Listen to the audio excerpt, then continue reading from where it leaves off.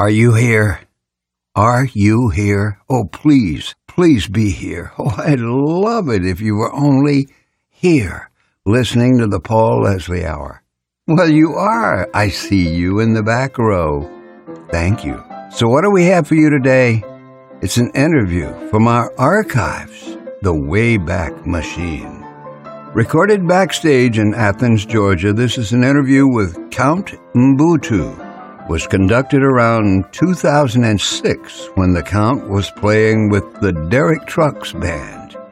Born Harold L. Jones in 1945, sadly the Count passed away in 2021. Count Mbutu was known as a consummate percussionist.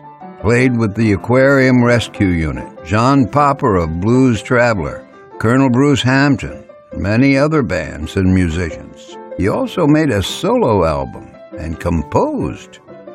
Please, if you would, subscribe to The Paul Leslie Hour on YouTube. We have lots of content just like this, and subscribing is free and easy. So, ladies and gentlemen, we will not keep you waiting. Here it is, our interview with the late Count Mbutu. I'm very proud to announce today's special guest. He is Count Mbutu. He is a world-renowned percussion player. He has solo work. He's also been touring quite a bit with the Derek Truck Band. He's appeared with numerous bands, and it's our pleasure to welcome him here today. So I'd like to welcome Count Mbutu to the program. Hello, how you doing? Thank you so much for making the time to do this. I do appreciate it. Thanks for having me. Pleasure. I'd like to know a little bit about how you got into congas, how you got this love for percussion. Well, I started out, really playing a little piano, a couple other instruments, and I met some fellas in the neighborhood that had congas, and we all went out and bought a drum piece, and so we were sitting around trying to learn to play them. And that was a school in Atlanta called Neighborhood Arts Center. And it was put together by, she is the mayor of Atlanta now, but during that time she was working in Maynard Jackson's office, and she put together a school called the Neighborhood Arts Center.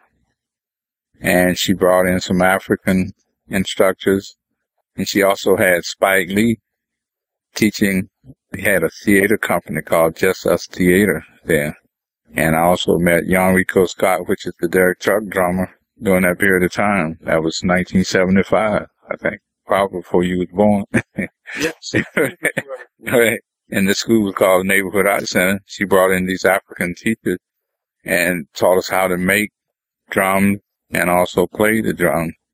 And after 2 years of studying African drumming, I got an associate degree in African studies, because they only didn't teach you how to make the drum and play the drum. They taught you about where the rhythm came from and what part of Africa the different rhythms originated from.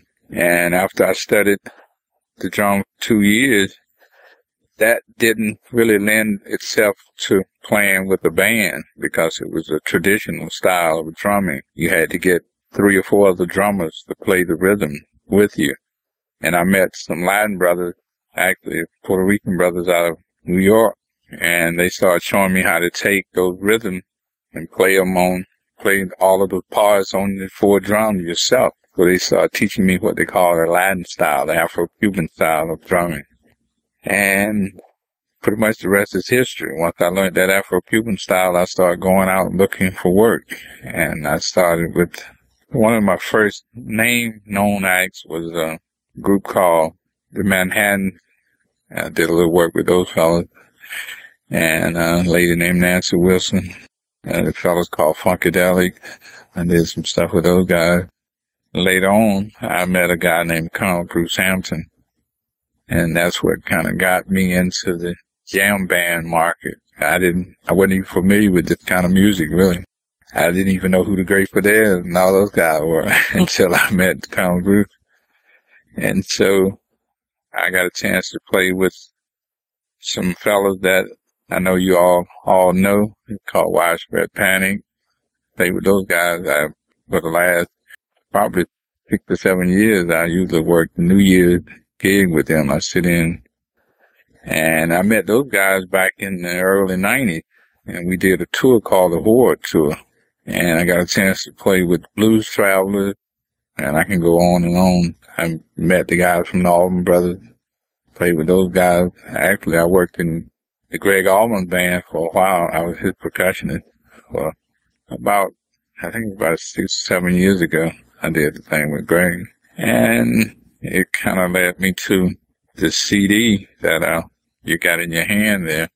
My wife, which is Graciela Lopez, and a friend of mine named Harry Case, that's my brother in music, and he kept telling me to take those rhythms that I had studied in the African traditional drumming and make a song out of those rhythms. And so one of the first songs that I wrote was called Say a Prayer, and it came from a rhythm called timbal, because in order for me to sing, it had to be like a chant. So if you notice on that song, it's like, say a prayer for me, my hand. So it's kind of like the chant that I learned in traditional drumming. And so I think after I got that, I'm pretty good at hook. You know, I can come up with a hook in a moment. But for lyrics, not so well. So what I would do, I would get with Graciela, and I would hum out a melody to her. And she's great at writing lyrics, so she would take these sounds and write lyrics around the sound. Because all I could think of after Say a Prayer for me was da da da da da da da da da. I would make these sounds, and she would take those sounds and write lyrics to sound. So after that, we would get with Harry Case, and he was acoustic guitar player on this project, and also he played electric guitar. But he would play the melody out, and we had a song. So we just went from one song to the next. And the one, Que Bonita La Chica, it was kind of a joke, really. One Saturday night, I was teasing her. She was walking across the floor, and I was trying to speak Spanish, and I knew a little. I only learned the word that would get me in trouble. So I was saying, Que Bonita La Chica. She's so fine, Que Bonita La. And I was playing the rhythm with it. And so that's how that kind of came along. And then Harry got with me, and he said, man, I got this groove that Miles Davis played that would fit that even better what you got. He played it for me, so we switched from the kind of Afro-Latin thing that I was doing to that funk thing of Miles Davis. And for each song I wrote, I had certain musicians in mind. Because if you notice, I got about 28 different musicians on the project. Mm-hmm. And so for each one of the songs, because the song Say a Prayer for me, I got 2 Widespread Panic guys on that project. I have Dave School on bass, Todd Nash on drum, and I have Chuck Leavell from the Rolling Stones on keyboard. So I had met all of these guys during the early 90s working with a group called Aquarium Rescue Unit. So musicians tend to tell you that if you need me, call me. Some of them mean it, some of them don't. But I discovered all of those fellows that I called came out of one. I mean, the only one I couldn't reach during that period of time, I was trying to get in touch with John Popper.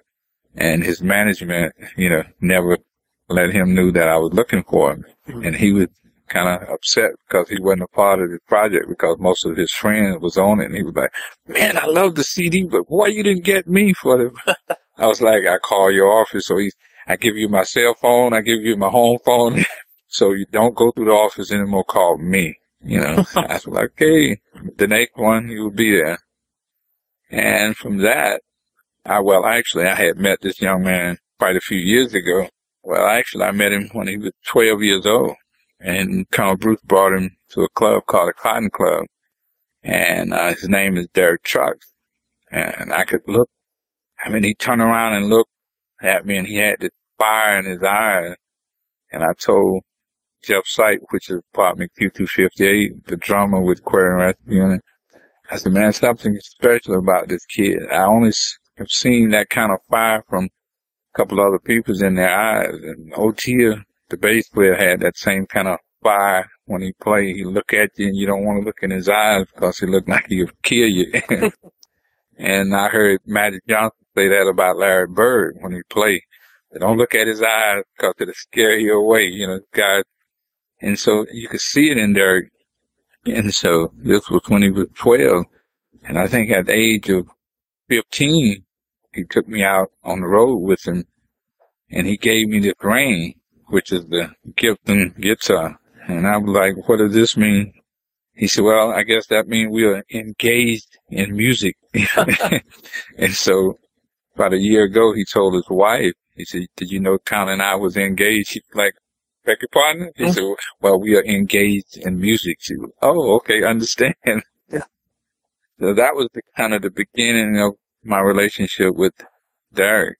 And last year in May, he asked me to go out, to do this CD that we had released on February the 21st called Songline. And I would love for you all to go out and buy it because it's a great CD. Not because I'm on it, but it's because it's just a great CD. And you don't have to take my word, go buy it, and it'll prove that I'm not joking. So, he asked me, well, actually, I done one before with him. It was called Joyful North. Hidden the Note magazine had one of the fellas that asked me some question about the CD, and I was telling him the reason this CD is so much better than, I said, if Joyful North was on a scale from 1 to 10, Joyful North was a 7. This is the 15 because it's off the scale without a doubt. And it's all because of the producer that we had that helped put it that high. Because we worked with a producer named Jay Joyce. And Jay was kind of producer, he could bring the best out of musicians, creative best out of musicians. A lot of producers get you in the studio and they start telling you about, I want it to sound this way. I've been doing this for 25 years, and then musicians tend to turn professional on them.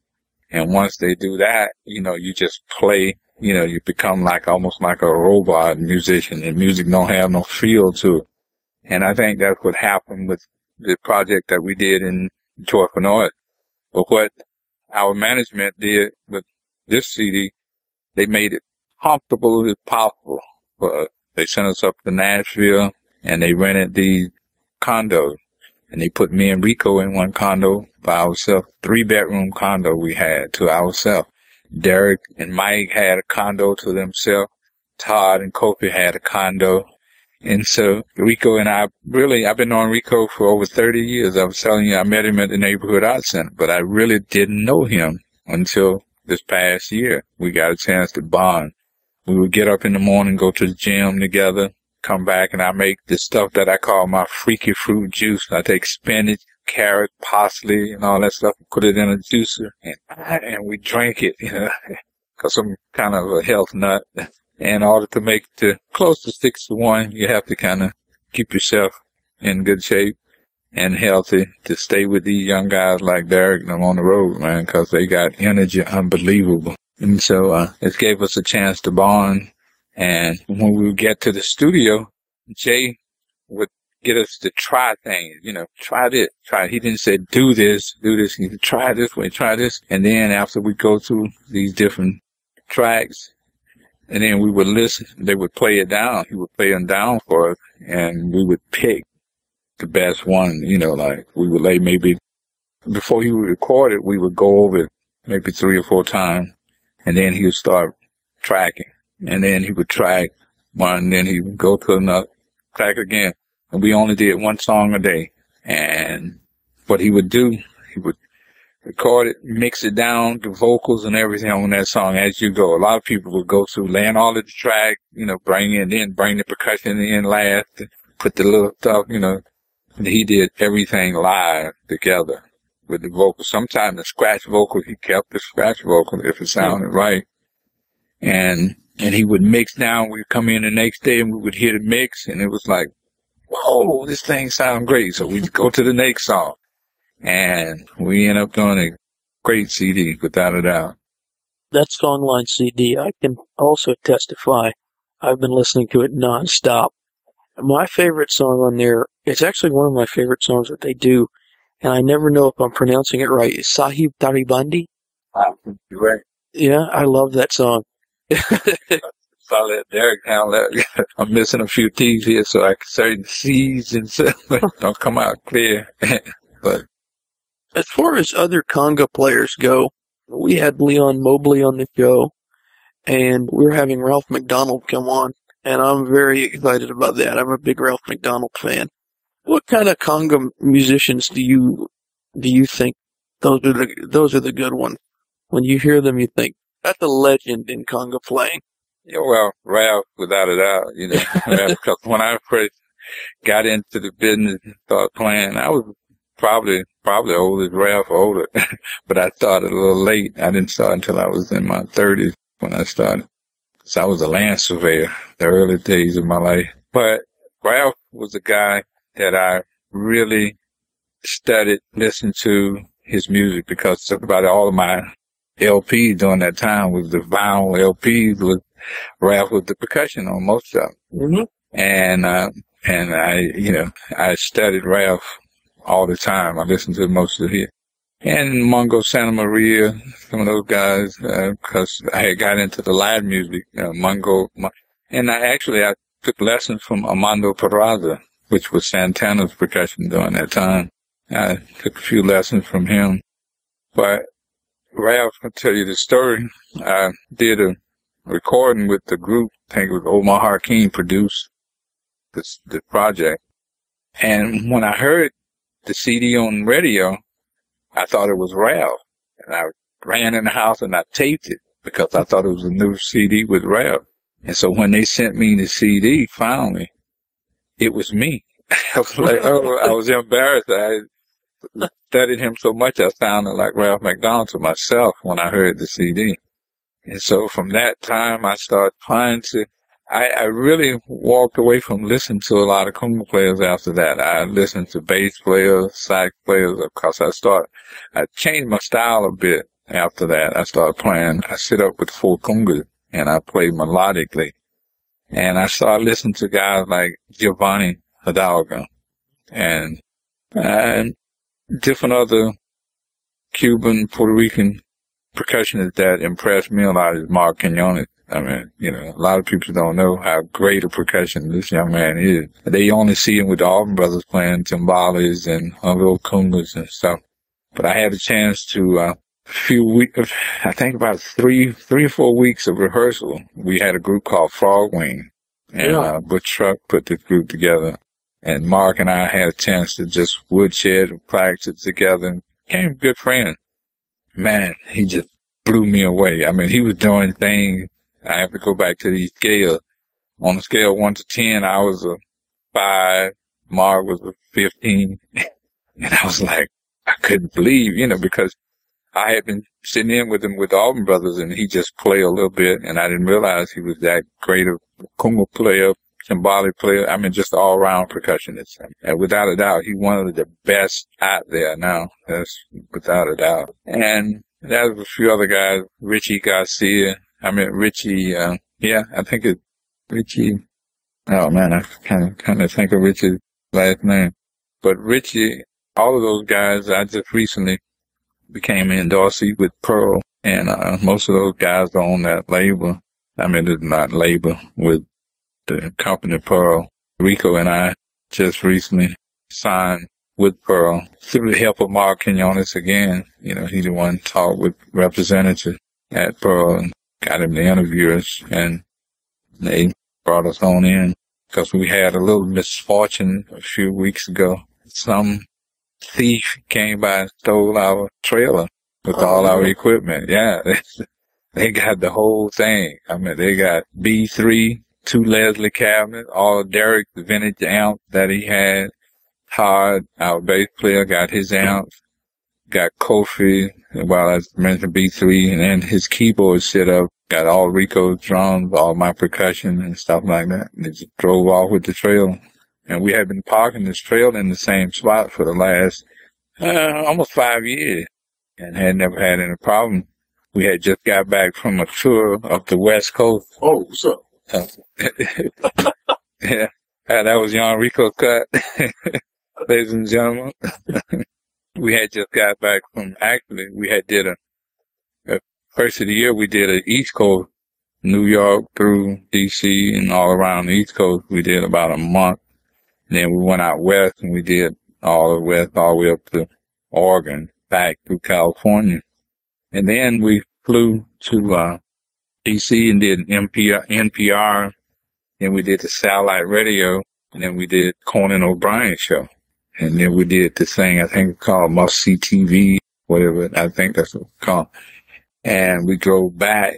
And about 3-4 days after that, our stage manager called me and said, "Man, I got some bad news." I'm like, "What's up?" And he said that someone had stole our trailer. I'm like, "Oh man," I couldn't believe that because I had one drum that is going to be almost impossible to replace because I kind of made it, put it together into my set, and just about everybody lost some things that pretty personal to him, and that they've been had. Rico did. I know Derek. One of his amps, they asked him why he keep that old amp around. He says it's almost like a security blanket, and I could tell from the show last night, everyone was playing this new equipment. And it took a while kind of for everybody to kind of get back into the groove and feel comfortable with their instruments and stuff because you're playing this new gear and it feels almost like you traveling and you got rented equipment and stuff when they bring in all of this stuff, for you to play. But after the first set, we ended up doing 2 shows last night.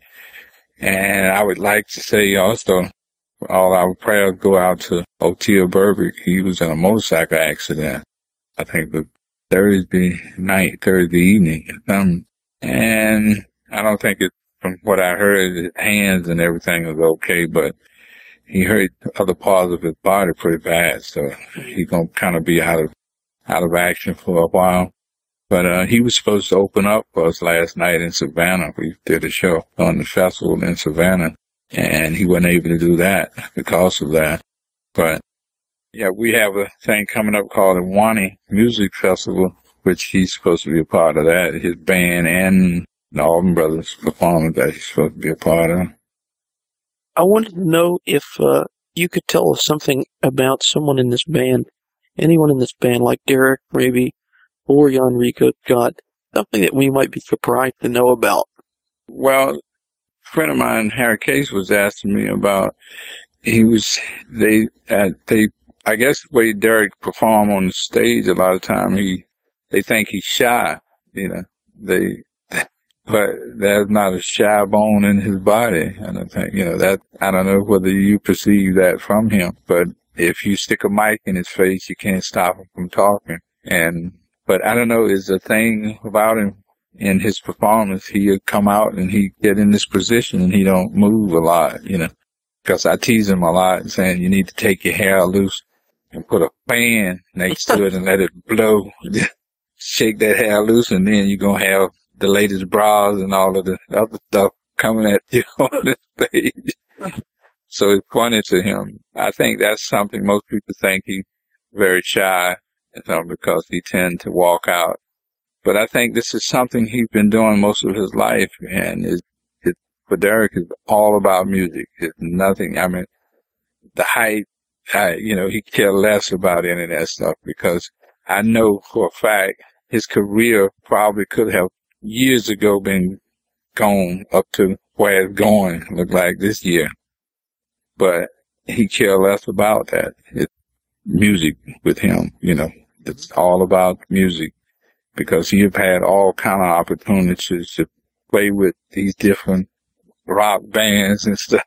And he turns it down because there's I'm trying to think of his name. I still don't know a lot of these rock people. He came out when we was in California and he followed Derek around and he been just really, he loved Derek's music and quite a few other people. I don't know whether you heard that he's supposed to be going out with Eric Clapton. Yeah, I've heard that. Yeah, later this year. But, he kind of admired a person like Eric. He liked his music and stuff. but he not doing it to enhance his career. He doing it because it's something, I guess he feel that it could help him, working, playing with someone like that to learn a little more. Because I just look at him, he still like a sponge. He just absorbs stuff, as he go. And I've been knowing him for all these years, and I just watch him grow, like how he just came from this little kid, but he's still a kid to me. But he just, when he play on the stage, it's almost like he's speaking to you. When he play, he done got to the level where he's just really speaking to you when he talk. And we tease a lot. We tease him about, I was listening to a performance he did with the Allman Brothers, and he and Warren Haynes was playing these solos. And I could tell when Derek speak because I could understand everything he was saying. And when Warren was speaking, we was calling him the auctioneer because he was playing real fast stuff, and it was like, and Derek was just putting it out there like you could understand every word he was saying. It's like, he talking to me, he talking to us, man.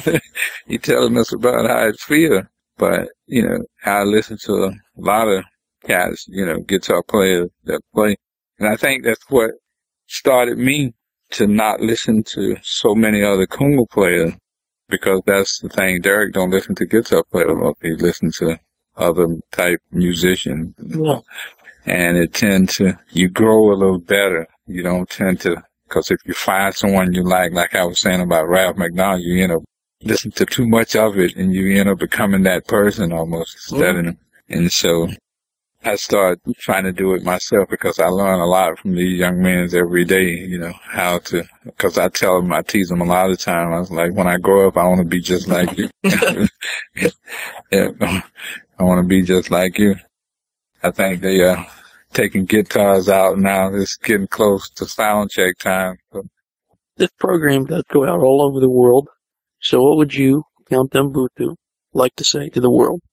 I would like to say, I think where you look now, I'm a permanent member with the Derek Trucks Band. I hope that it continues because I've been working with him continuously since then. So if you see the record, the song line, go out and buy it. If you see any advertisement that the Derek Trucks Band is coming to your city, buy your ticket, come out and see us. And I think that's one of the things.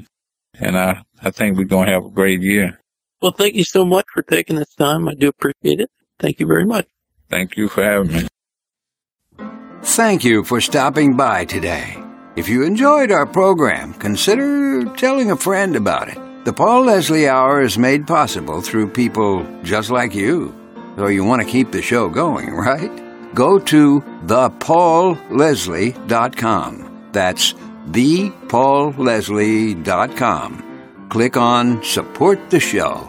And thanks to everyone who contributes. Performance of the intro music is courtesy of John Primorano, The Entertainer, written by Scott Joplin. End credit theme music is courtesy of John Primorano, the traditional song Corina Corina. Your announcer is Dan Gold. Hey, that's me. The show is hosted and produced by Paul Leslie. And we'll see you next time on the Paul Leslie Hour.